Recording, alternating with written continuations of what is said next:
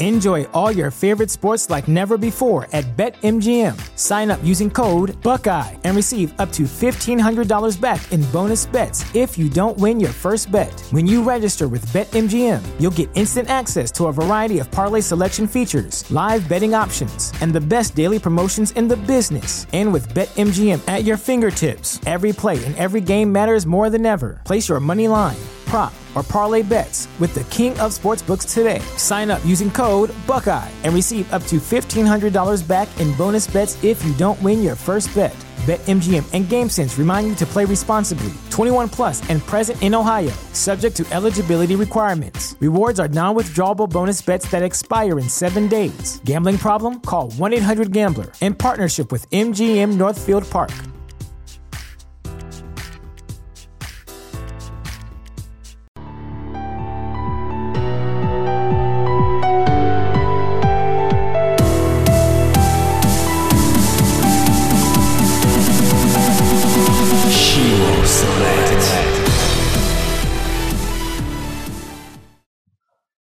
I think we're up. Dr. Mark, thanks for being here. You're back for, I guess, the second time returning on the Sheeler Select podcast here. And I appreciate you being here. You doing okay?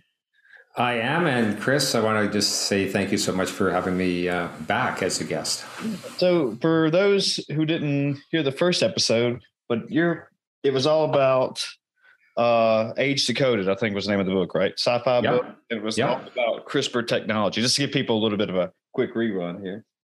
And for CRISPR technology, basically, that it's all about exploiting genes through computers, so to speak.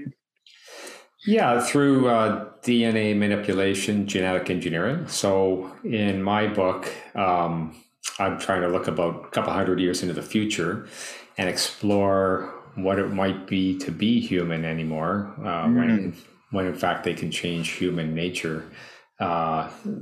In many good ways, like, for example, fighting disease, but then there might be some other things that go on. So, what it means to be a human will be fundamentally altered as we learn more and more and implement genetic engineering. Yeah, I was keeping up with it a whole lot, and there in the beginning, like when we first started talking about it, I think you were on here about a year ago or so, and that. It seems like, who was the Harvard professor we talked about? Was it David Sinclair? Is that something? David Sinclair, that's right. Yeah, no, he's been on a couple different podcasts I listened to, and he was really promoting it hardcore. And I haven't seen much of it lately, but that's what really struck my interest in it, was just what he was talking about, kind of reversing aging, as you just said. And almost giving people, what is it, immortality, right? Yeah, so there's stopping aging, which there's a lot of research on that too. And then there's even going further, trying to reverse human aging. Yeah. And one thing that kind of, I guess this might be a little bit of a side tangent, but I've been keeping up now with, I think it's called cryonics. Have you heard of that? Yes. Yeah. And so for those who don't know what cryonics is, but it's basically, if you were to get a disease that was not curable right now, that they could freeze your body at a certain time, right, in hopes to find a cure and bring you back at a certain time. So. Indeed. Now, in my book, I don't really have that technology. I have something anti-cloning totipotency, which involves sort of regrowing organ by organ, but I don't have the freezing and bringing back. However, that's still possible too, that sort of thing. And that would be still through the genetic material that would be brought back, I'm pretty sure. But it's pretty wild to think about what's going to happen in 100 or 200 years. And actually, some of this is even happening now. For example, one good thing is they've used genetic engineering to fight some rare diseases where they sort of inject the genetic manipulation code into your bloodstream, and then it finds the organ. And for example, in the case of a liver disease, amyloidosis, they've already, it's a rare disease, but they've already had these injections target just the liver cells, which is pretty cool. And then change the genetic coding of that tissue in that area only, which is pretty important. Yeah. And very isolated, very, very specific now. That's a breakthrough, actually. And they just did that this year.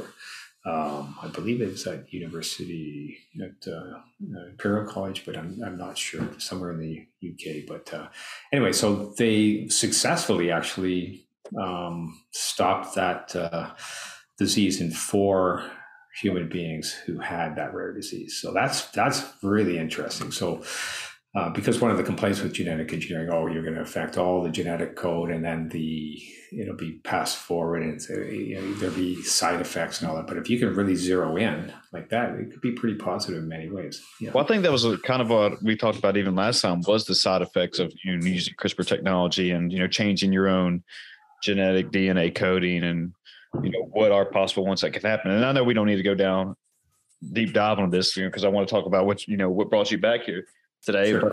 But that is pretty, it's, like you just said, it's interesting in that in today's times that we're starting to see these breakthroughs, and that, I don't know if you said 100 or 200 years in our lifetime or what, but if we're going to be able to see fixes for these incurable diseases, which, then I guess here comes the question, that does people really want to live forever?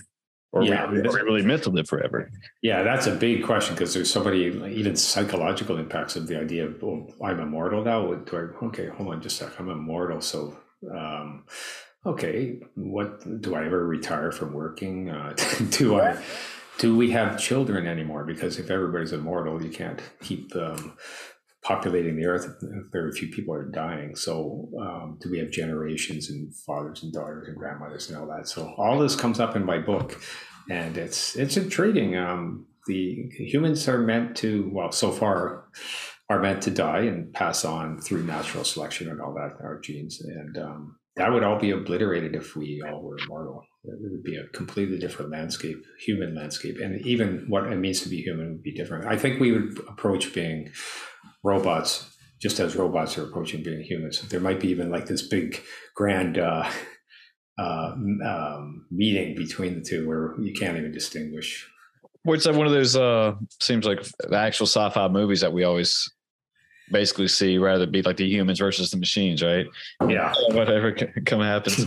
But but I heard somebody once say that they went and saw their favorite movie, and it was like a 3-hour movie, one of the Marvel movies or something like that. And they made it and talking about immortality, that, it was one of those things that, he felt like all things needed to come to an end, because, it's a 3-hour movie and he doesn't want to sit there and watch that movie forever. And this is the way he put it. I was like, well, that kind of makes sense to me.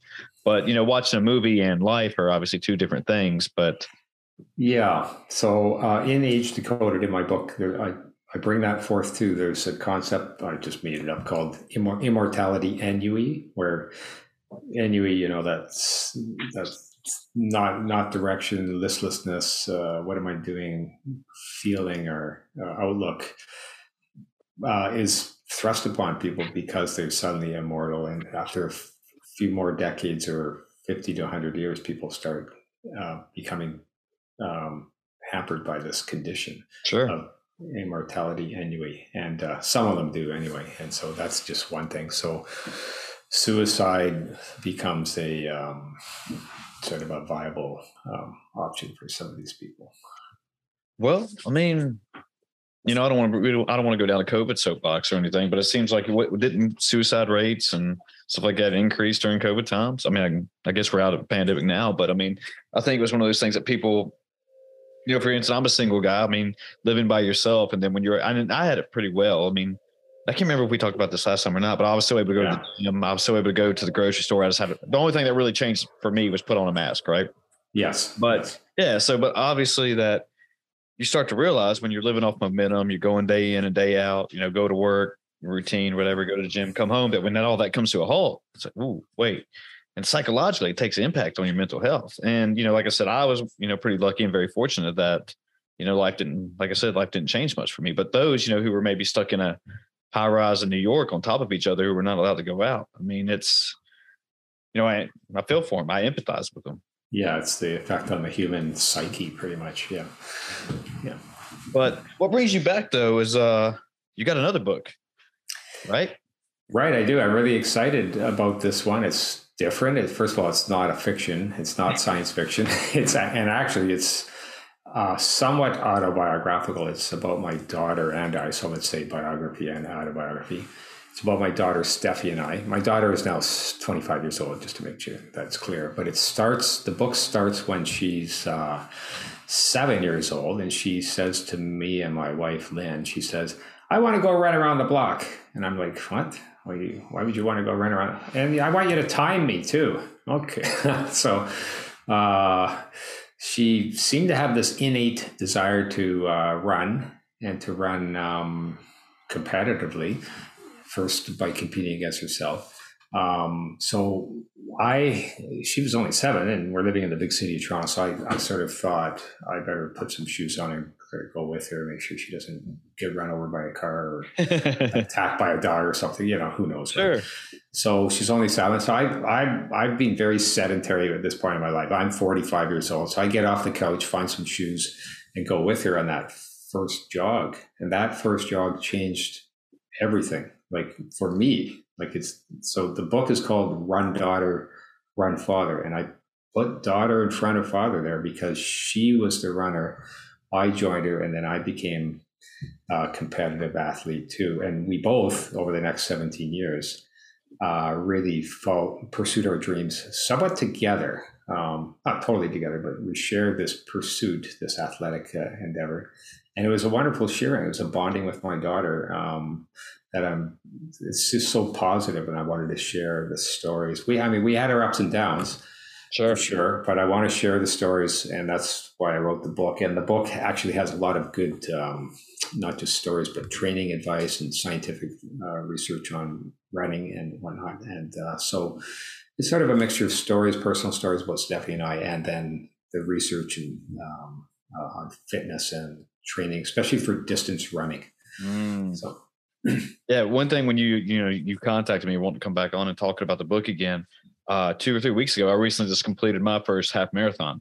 So congratulations! Thank you. Yeah. So I was when you this was like kind of like, I don't know what you want to say. It's just like kind of just like Universal came for full circle. Yeah, I'd love to get this right here. And good. Yeah, that's amazing. So can I ask, where was the race? Yeah, so it was local, and just so you remember, I'm in the southwestern part of Virginia, like right outside Blacksburg, Virginia. Right. And it was a 3-person triathlon competition. So one of our gym members did the bike. And then this one wasn't a swimming, it was a kayak. So I think they had a kayak 12 miles. And then I did the half marathon at the end of it. And that's great. And it was like right along the New River Trail. If you've ever heard of that, it kind of same thing as the Appalachian Trail, so to speak, but a little bit different. But it was, I trained for 2-ish months, 3 or 3 months. Is that your first time trying that distance? It's a pretty good distance. Yeah. So, my background, I'm a CrossFitter. So 5K was probably about the longest I've ever done. Okay. Right. Yeah. Okay. That was pretty typical in a regular CrossFit workout for me. And then, these 2 members came to the gym, and it was something, I guess it was the state parks were wanting to put this on, and they asked if I wanted to, be part of it. And for me here lately, I've always been trying to look for things that really challenge me and will make things hard for me. And that way, I learn by myself and learn if I can do it, and learn if I haven't done it. I just, I feel better doing things like when I overcome these obstacles now. Right. Yeah. It was a perfect opportunity. Yeah. So, good for you. And how did you feel the next day? Were you a little stiff or not? Actually, the worst part, and we could talk about this too, and I don't know what normal training programs are like and what they do for half marathons or what you might do for yours, but it was typically 1 week would be you run 4 days out of the week, and let's just say you would run like 4 miles, 5 miles. Then I think it was maybe another 5, and let's say 6 on the Saturday. Right. Okay. And then, in a way, it was like a 12-week program. In a way, the program was written that each time you go out and run, you're supposed to try to at least do a little bit better than the last time. Right. Pick up your pace a little bit or whatever. But I was still doing my CrossFit training on this, at the same time too. So I was putting a lot on my body at the same time. But the worst part, to answer your question, once my ankles was like the worst part of me trying to build up, and I've always had maybe weaker ankles. And, I went out and bought some special shoes to run in and all that good stuff. And at the end of the race, my ankles hurt so bad. Like, I could walk, but it was just like literally me kind of like, holding against a wall. Yeah.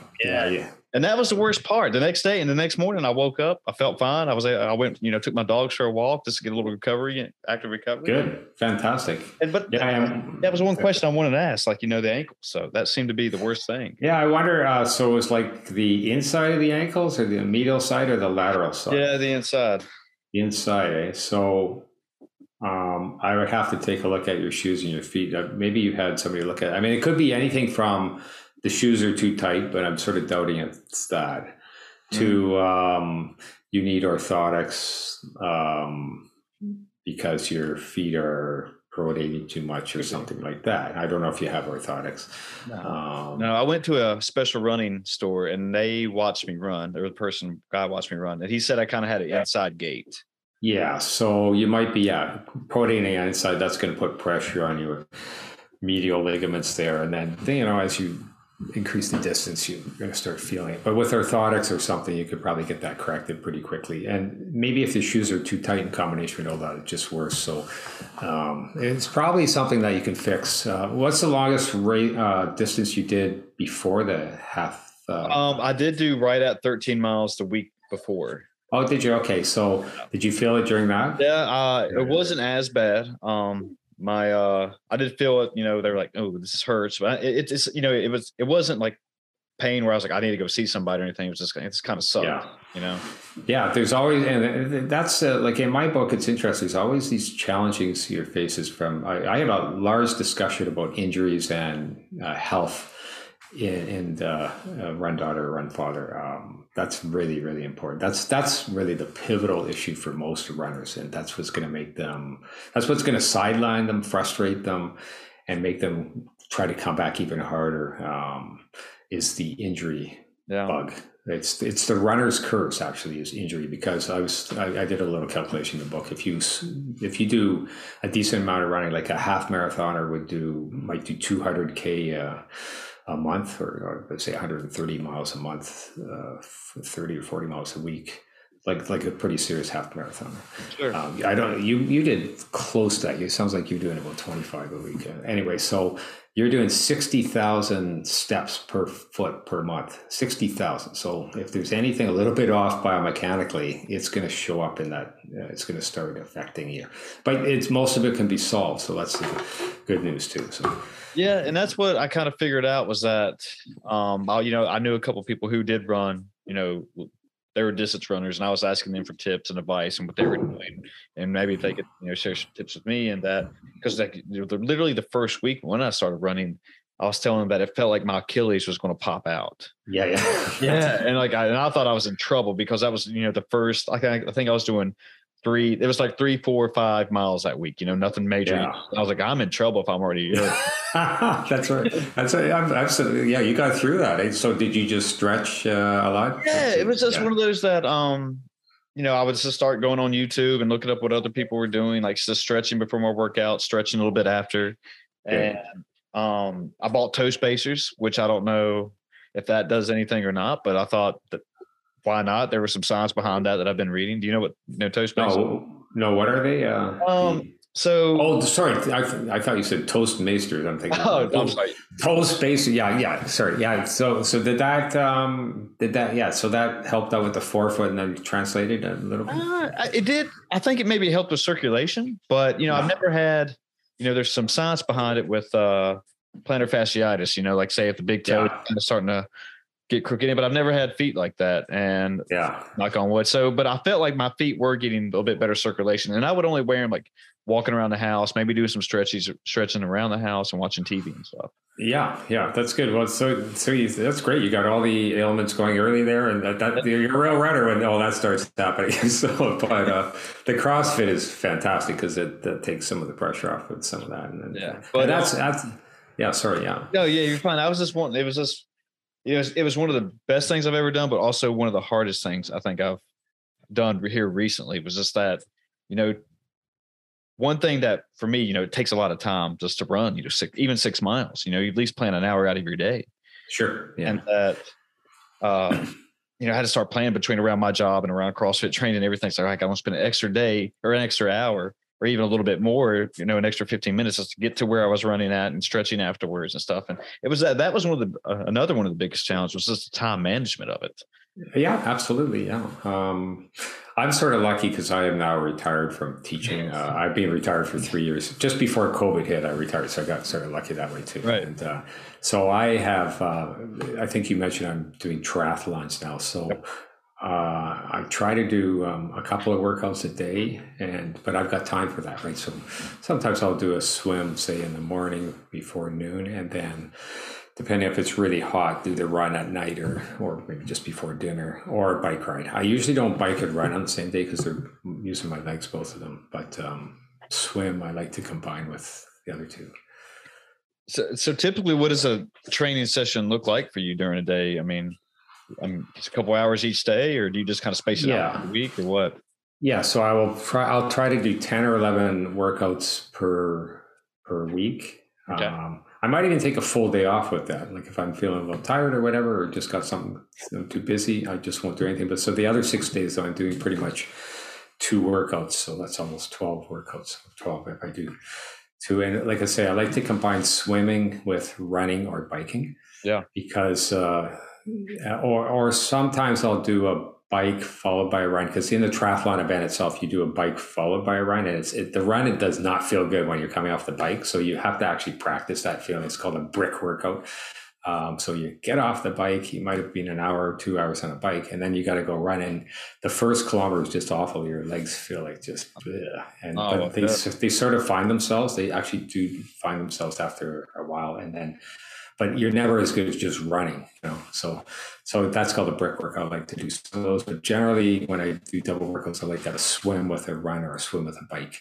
And so it might be an hour swimming or a kilometer or 2 swimming, usually in open water if I can, not in a pool with lanes. But actually, there's a quarry out here that's really cool to swim in. There's a conservation area that has a lake that's really great for swimming too.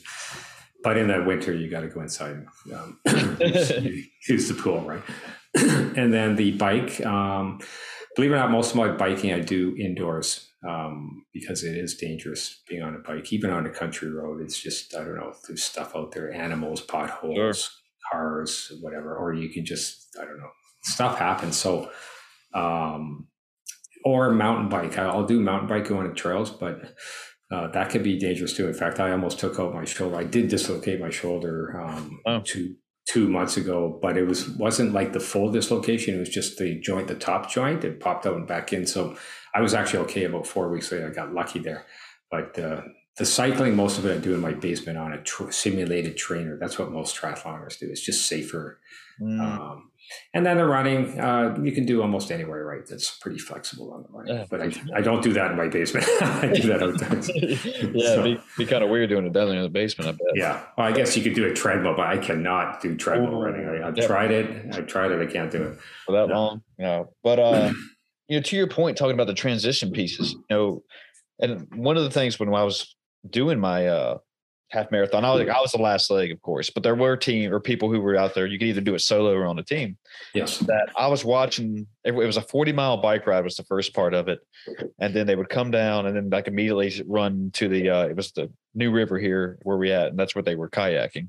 And like the transition of it, I was, some of them were just immediately, I guess they had their bike cleats on and everything, and just jumping in the kayak and going. And I was like, man, don't they need break chain shoes? I mean, get some, but some, they were animals, man. And I was like, just applauding them. I was like, I couldn't believe it, and I was sitting there wondering, man, what would it be like if I was doing that right now? What would be going through my head?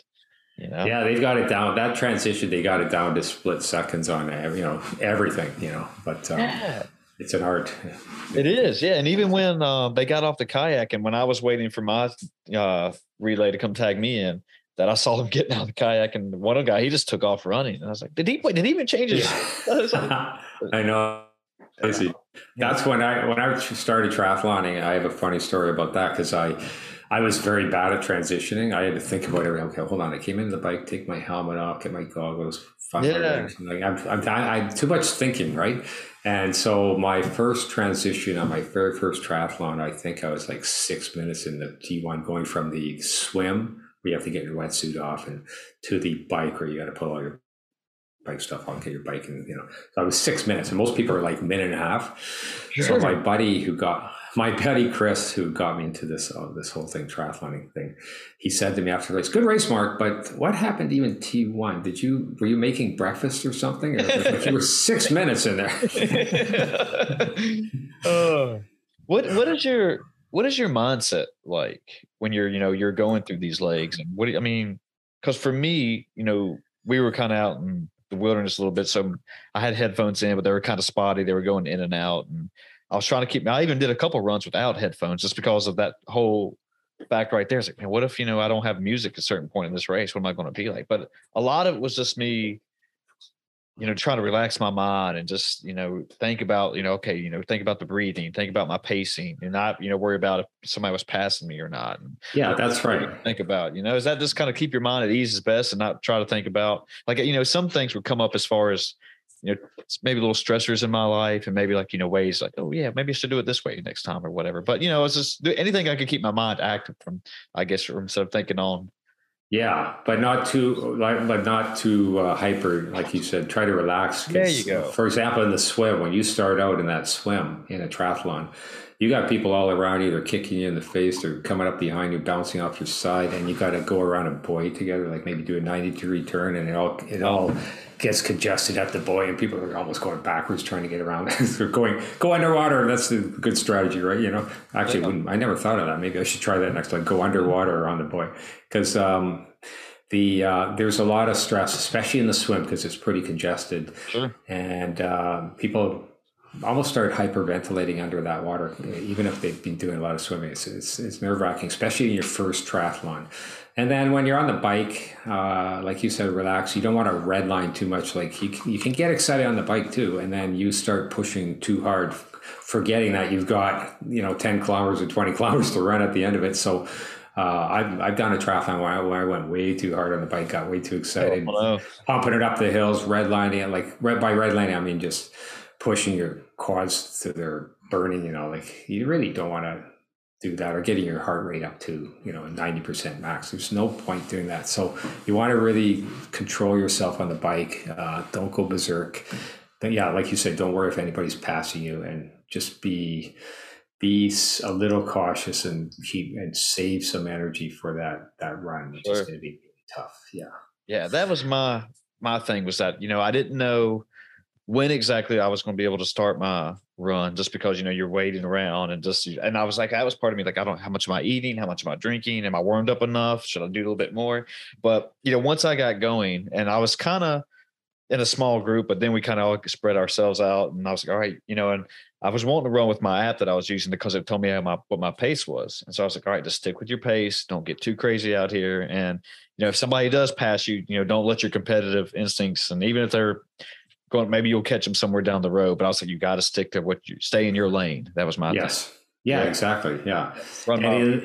People don't know that on the bike, you cannot you can't bike in groups. So you have to decide, am I going to follow this person or pass them? You can't tuck in behind them. You have to either pull back 2 bike lengths or go right around them. So in the running, though, you can go in packs. And sometimes that's nice if you can get in a small group, like you mentioned.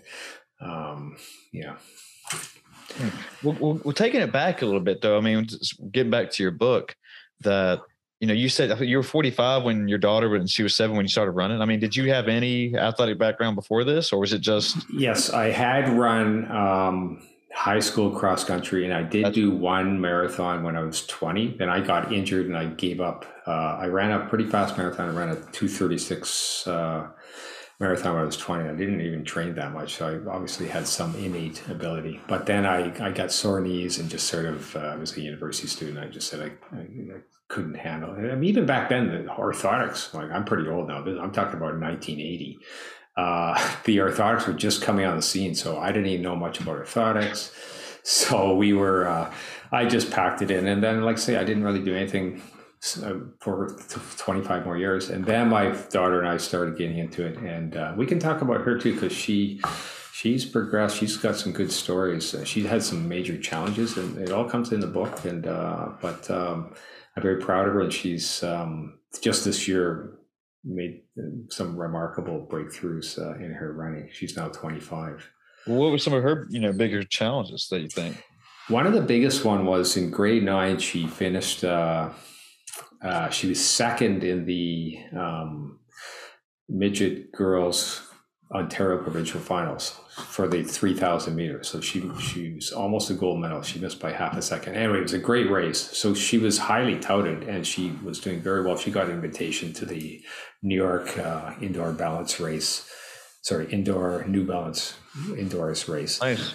And anyway. So when cross country season started in grade 9 in the fall, she thought she was expected to be one of the top finishes in Ontario in the province. And my wife and I went to the race, and everything seemed okay. And she took off. She was in the top 20 right at the start. They have about 300 or 400 in this race, all the best in the province. So she was had a pretty good start, top 20. And then they sort of disappeared into the forest. But they had somebody on the microphone who was announcing the race. And the top 10 are, and they give the names and all that. We never heard her name. And then after a kilometer, we still never heard her name.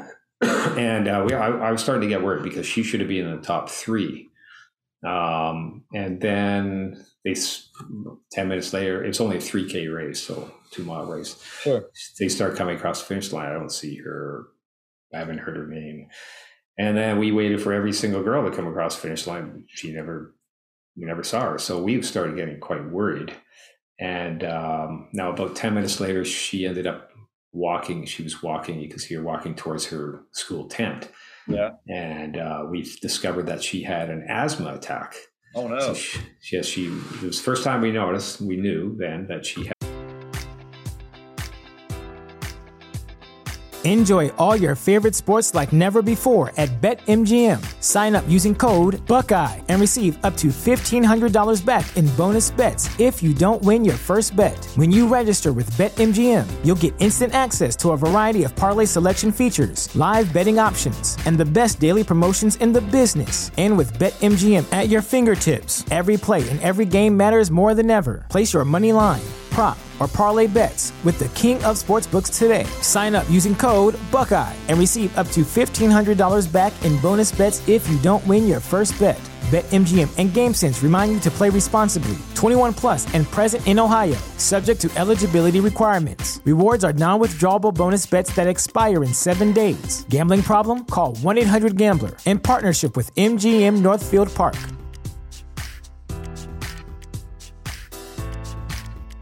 Had exercise-induced asthma, which is a condition that some of your listeners might be able to relate to.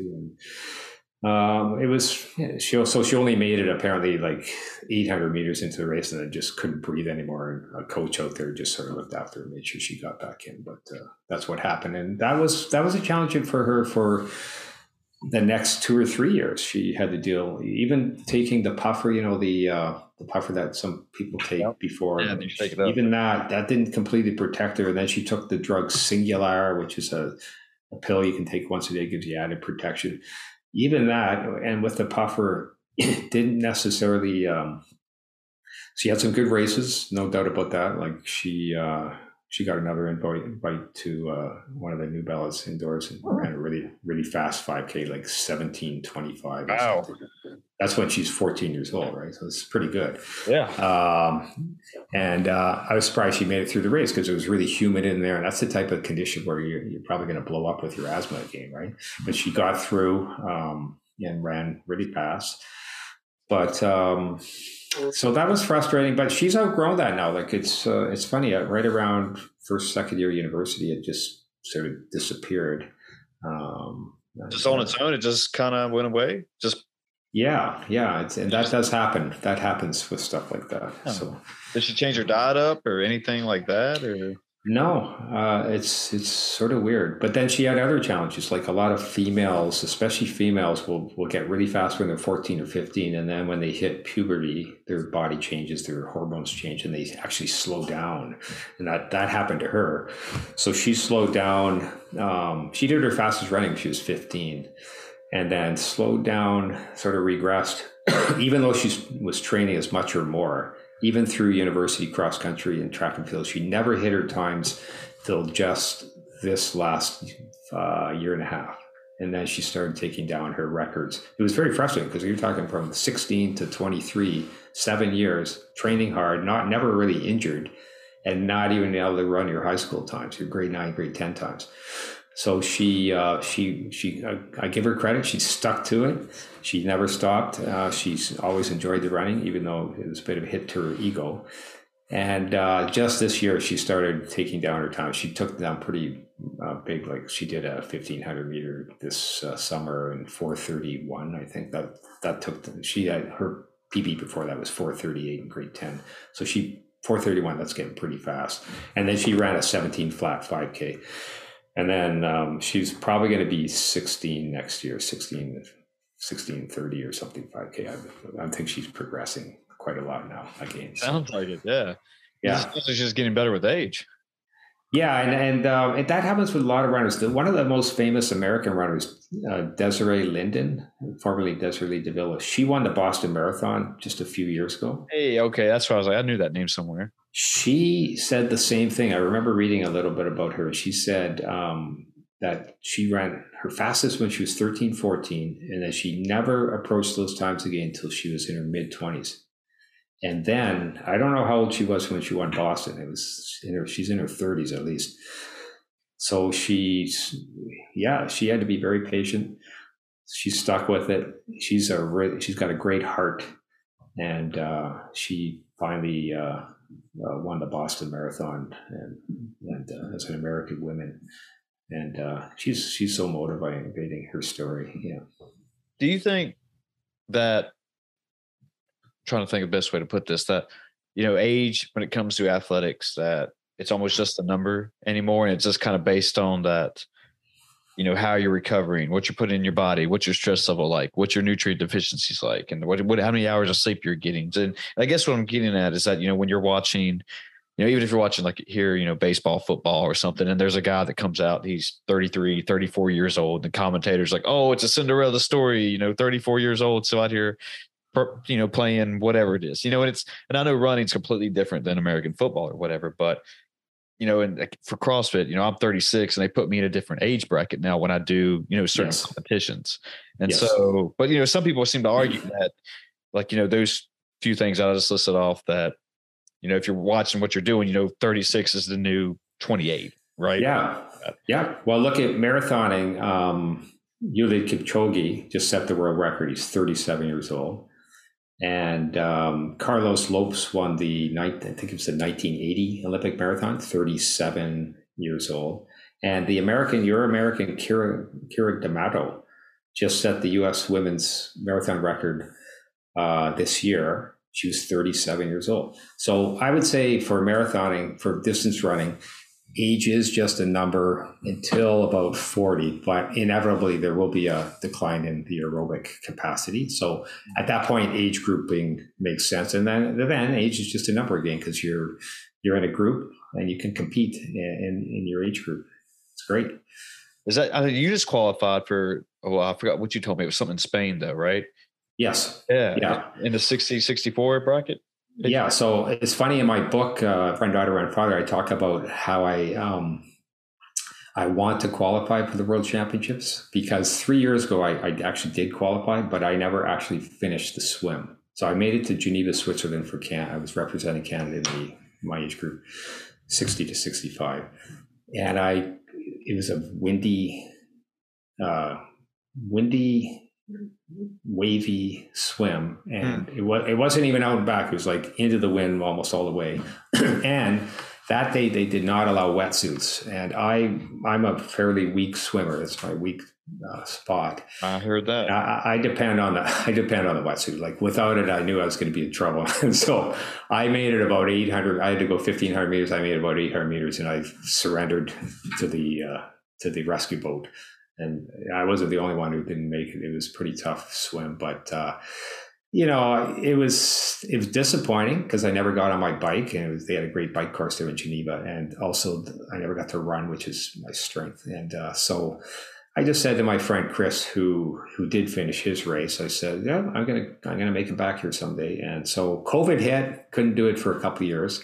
But then this year, I trained hard and I managed to qualify again for that same championship. Good. It's going to be in Spain in 12 months, in September of 2023. So I'm really thrilled. I'm, like I say, without joining my daughter when she was 7 years old, none of this would be happening, right? It's all like, it's funny how it all, connects. But I'm going to Spain and I'm gonna finish that swim. And actually, ironically, they just made a new rule saying that if you're 59 years old or older, they cannot tell you can't wear a wetsuit. Good. Because I thought that made no sense anyway. Like they're doing it to protect people from overheating. I'm not going to overheat in a wetsuit, even if Lake Geneva is 23 degrees instead of 22. And when they plucked us all from the water, like there were a lot of us, we were all shivering. So it made no sense, that rule. And I'm glad the ITU has changed that rule. Physiologically, nobody's going to overheat in a 1,500 meter swim. They can, though, if it's a longer swim, like say 4 miles in really warm water. Yeah, that can be an issue, but not in this thing. Do you set goals for yourself to keep, competing for as long as you can until you're physically able to, and just that's your goals? Yeah. Hey, I want to do X, Y, and Z until, when the wheels fall off is when I'll stop. Yeah. So I'm going to be 64 very soon. So I'm in the 60 to 64 year old age group. So I'm actually at a disadvantage. I didn't think I'd qualify, Chris. I thought I would be, because I'm competing against guys 2, 3, 4 years younger than me. And I know it sounds like, okay, about 61, 64, who cares? No, it's actually, you can feel the difference. I don't doubt it. Yeah. So I didn't think I'd make it. So now I'm in, but I was sort of trying this year to get ready for next year, because next year I get to be qualifying to try to get into the 65, 69 group. That'll be much easier for me. So I guess I'll use this as a stepping stone. I don't know where it is after Spain. I don't think they've announced it for next year, but I'd like to go to that too, wherever it is. Yeah, for sure. Yeah. What keeps you motivated at your age? I mean, is it just that, I've always said on here that I have plans to be a centurion. I think I want to live to 100. So being able to physically move and being independent and knowing that I could, if someone, hey, Mark said, hey, let's go run a triathlon or a marathon, half marathon. I'd go like, yeah, let's go do it. Just stuff like that, like is really, it's like a dopamine rush, I guess, for me. It's just like I can get out there and still do it. It doesn't matter how old I am, where I'm at. Just that, and that's why I still like CrossFit, just because they put you in different age groups, and depending on what day it is, like I did a competition last weekend in Bristol, and there was people they're all different ages competing at the same level as me. I'm still able to hey, I still got it. Even those younger people, with me, I'm still out there, doing pretty well for myself. So I think that's what kind of motivates me. But is that kind of what? Yeah, I think so. And also my failure in that race 3 years ago, that was a big motivation. Sure. So failure can be a great motivation, especially when you think you have a chance of succeeding beyond that. So,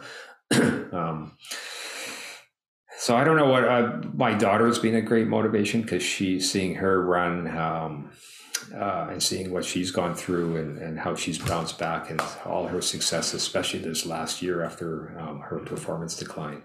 That's been very motivating to see. And I've got this friend I mentioned, Chris, who motivates me. He was a great mentor. He's the one who got me into triathloning. I was sort of a pure runner, and then I think I had a bit of a nagging injury. He said, hey, Mark, why don't you join me on a bike ride? I said, okay. So I grabbed the bike, and I was just drafting him all the way, just trying to keep up with, stuck right behind his draft, but because he's quite a cyclist. But he got me into biking, and biking was great because it felt like I was floating compared to running. It's like, hey, this is interesting. I'm floating. There's no pounding. I can do 2 hours. I'm not stiff. There's no eccentric muscle contraction at all, right? Yeah. So compared to running, and so I sort of liked it, and then the swimming, you actually literally are floating. So I started doing that, and it was a nice complement to running. The floating, the swimming, and the bike, really nice compliment. A bit of a break for the running. I don't even run every day now. I run maybe 4 or 5 max times a week. Okay. Right. Yeah. So that kept me motivated too. It helped transition to triathlon, because it gave me a fresh thing to do, new sports to try to master. Swimming is very technical, so you can take lessons and really learn a lot, and you can really improve a lot after even 2 years in. You can still get better because of technique. And then biking, it's really cool getting a bike and trying to figure out how how to do that properly. So the biking's been fantastic. I had a guy here at his place called the Flying Monkey, and then a guy named Dave, and he just did a wonderful job of fitting me to my bike and showing me the proper equipment and building my bike from scratch and making it suit me. And then I learned to try to, get fit on that bike. So that was all a different world compared to running. And so that's been great. A real learning experience transitioning into triathlons. Well, I feel like that'd be another motivational factor. Just what you said, that, I'm a firm believer of what you're putting into something is what you're going to get out of it. And that, like you just said, like with the technique and learning new things and like, hey, getting faster at, my 10-mile bike ride, my 5K, whatever it is, that's just like, okay, this is really working. It's just not, just fake news or whatever you want to say. If there's actually something behind this, right? And that's what, when I'm seeing improvement in myself and just my daily life and my mental and physical health, it's like, wow, I'm okay. Now I'm starting to get addicted. Well, I don't want to say addicted, but you get addicted to those results, I guess, in a sense.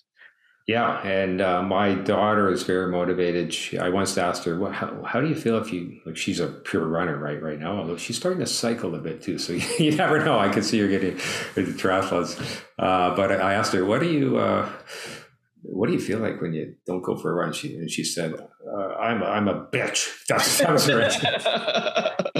That was her answer. Like, okay.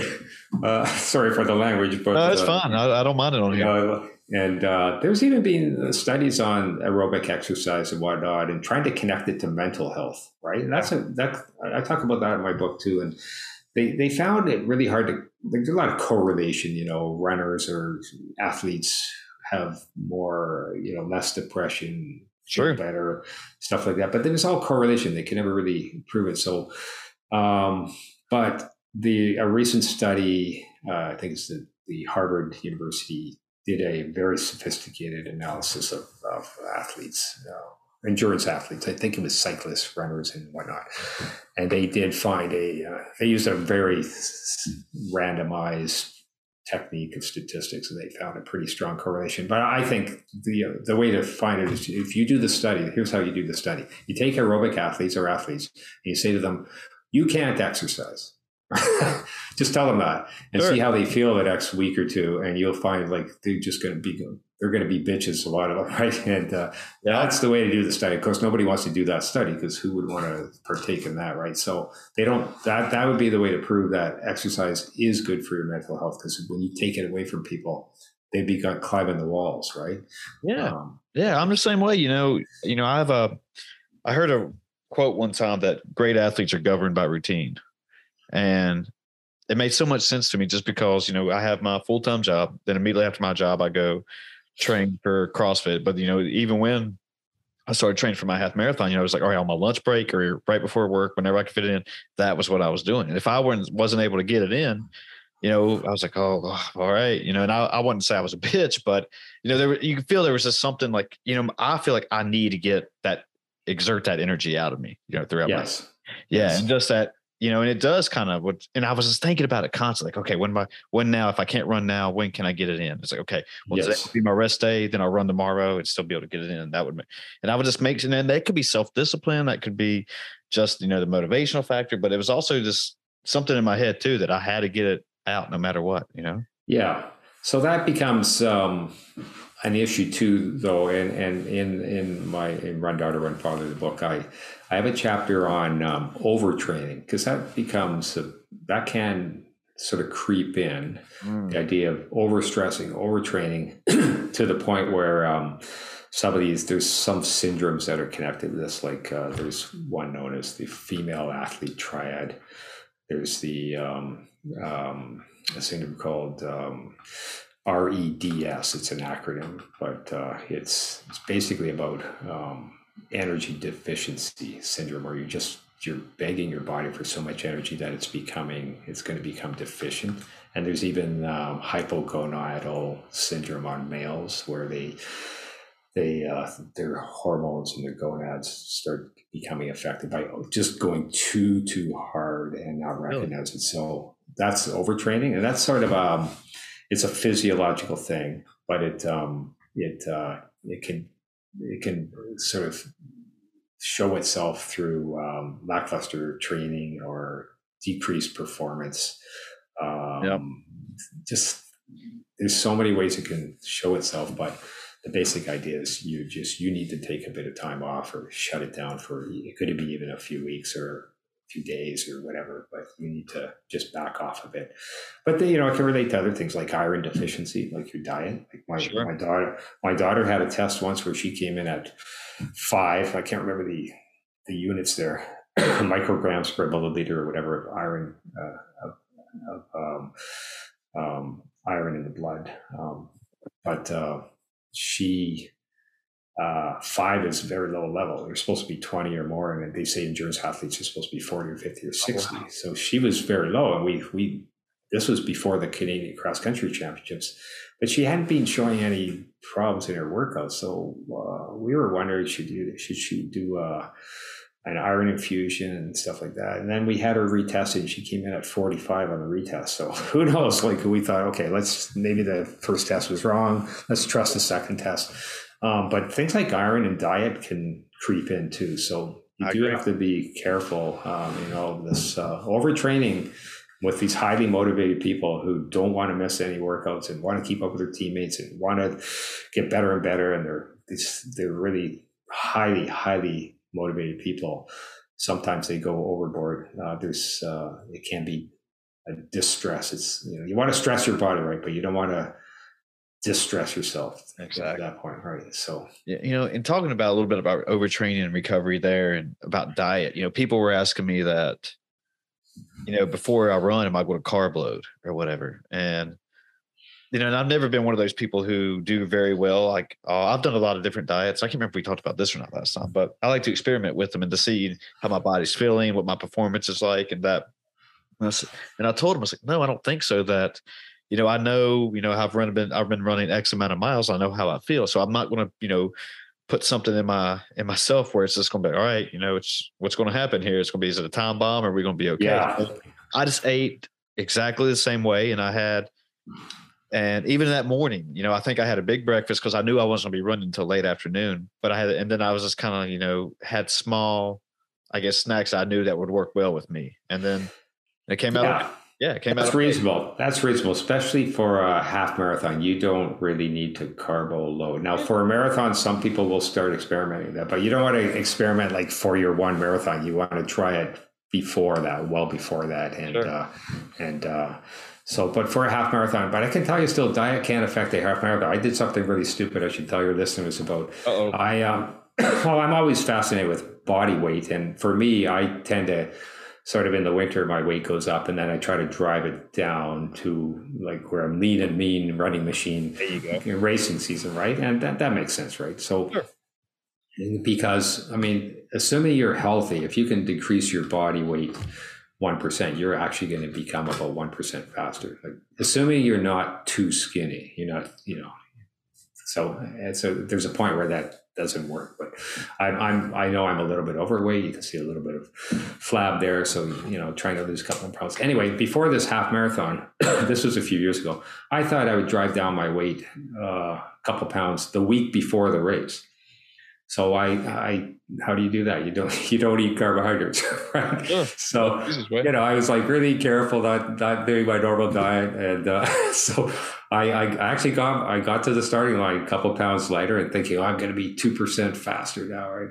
And I was 2% faster for about 10 kilometers. Oh no! And the next 11 kilometers, the second half of the half marathon, I was like slowing down. Like, I didn't feel that good. People were passing me. And normally in a race, I'm not like, not that bad.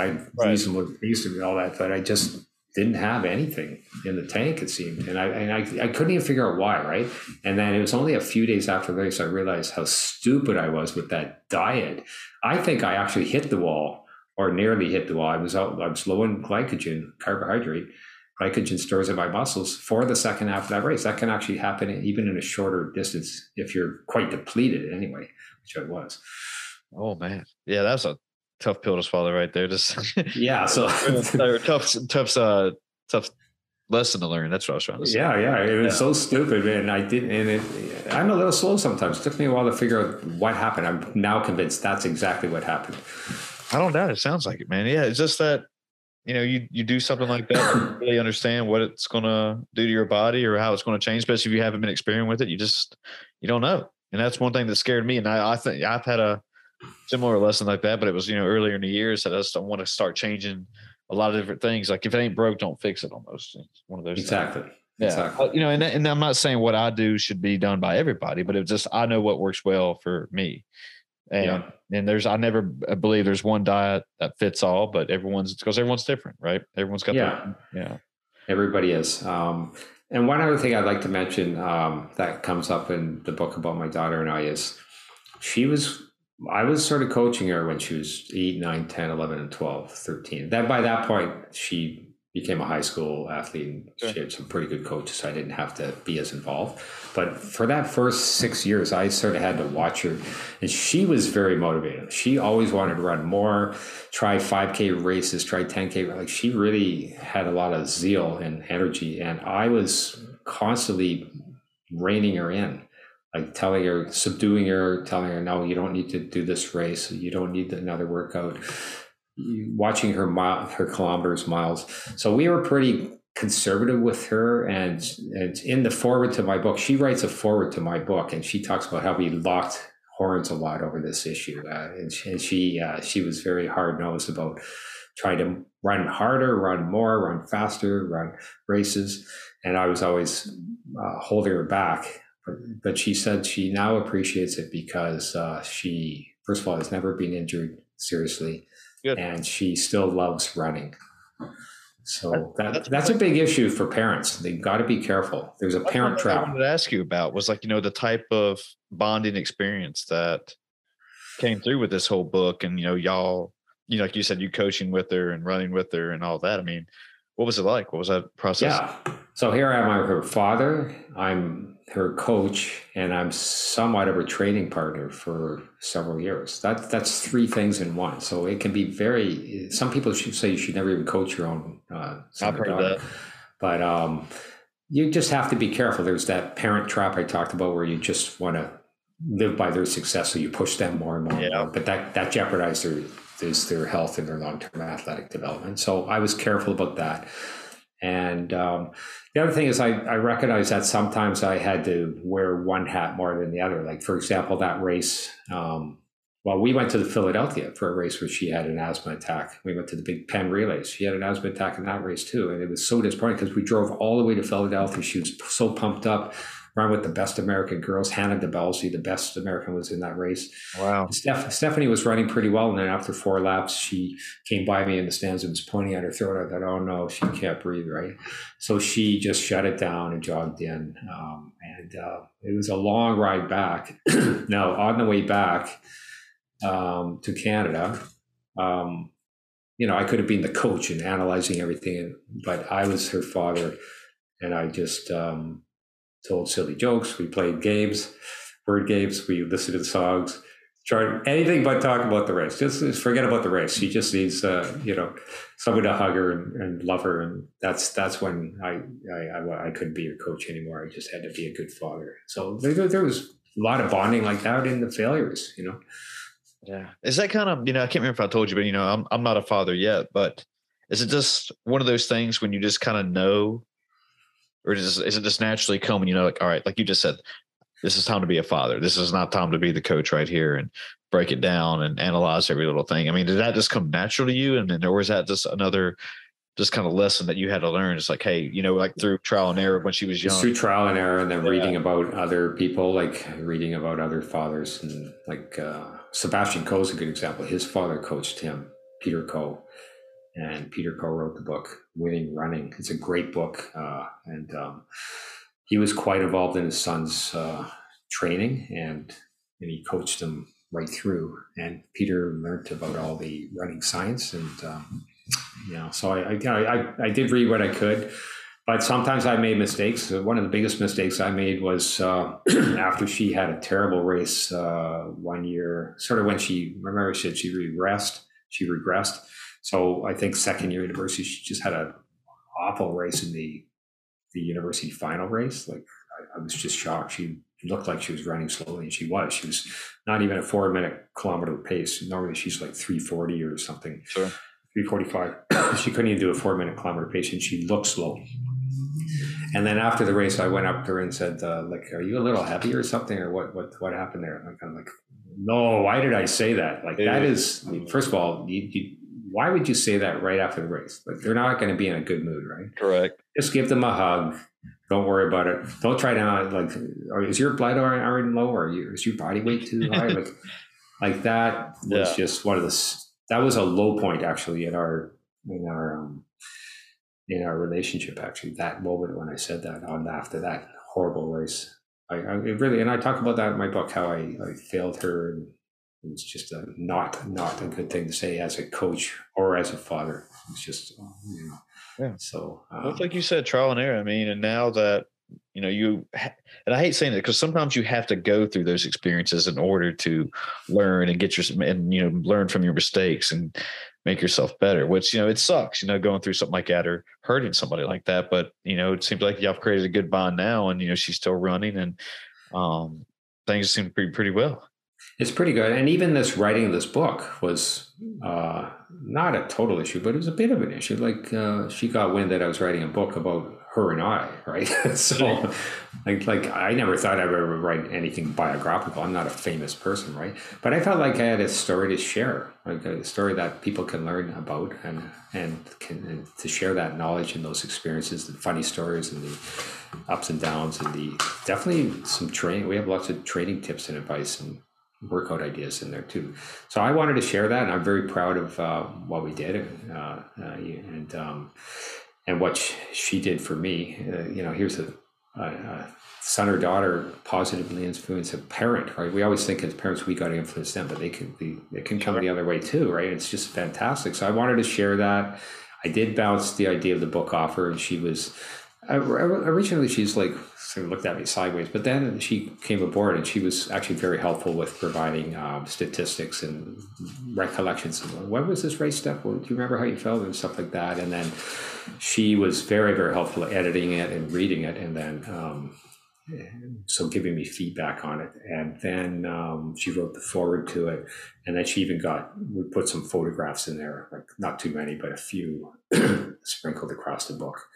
And so she helped with that too. So she was that was another shared venture, the book. It was another great way of sort of capping it all off, Well, Dr. Mark, I think it's a perfect way to take this home on that right there. So if has the book out yet, if people want to find it, or? Yeah, so it just came out a couple of weeks ago. If they type in "run daughter, run father," they'll see it. Maybe you can have a link to the podcast. I'll put it on the show notes. Type it in on Amazon or Apple or Kobo or Indigo. It's on most of the major retail platforms. And there's an ebook, and there's also a paperback on those platforms. So it's called "Run Daughter, Run Father." All right. Well, that sounds great. I'm Dr. Mark, I'm glad you came back here. I'm glad you had another chat with me. This was fun. I'm glad we did. It was an absolute pleasure, Chris. Thank you so much. Okay. Thanks again. All right, folks, we're out of here.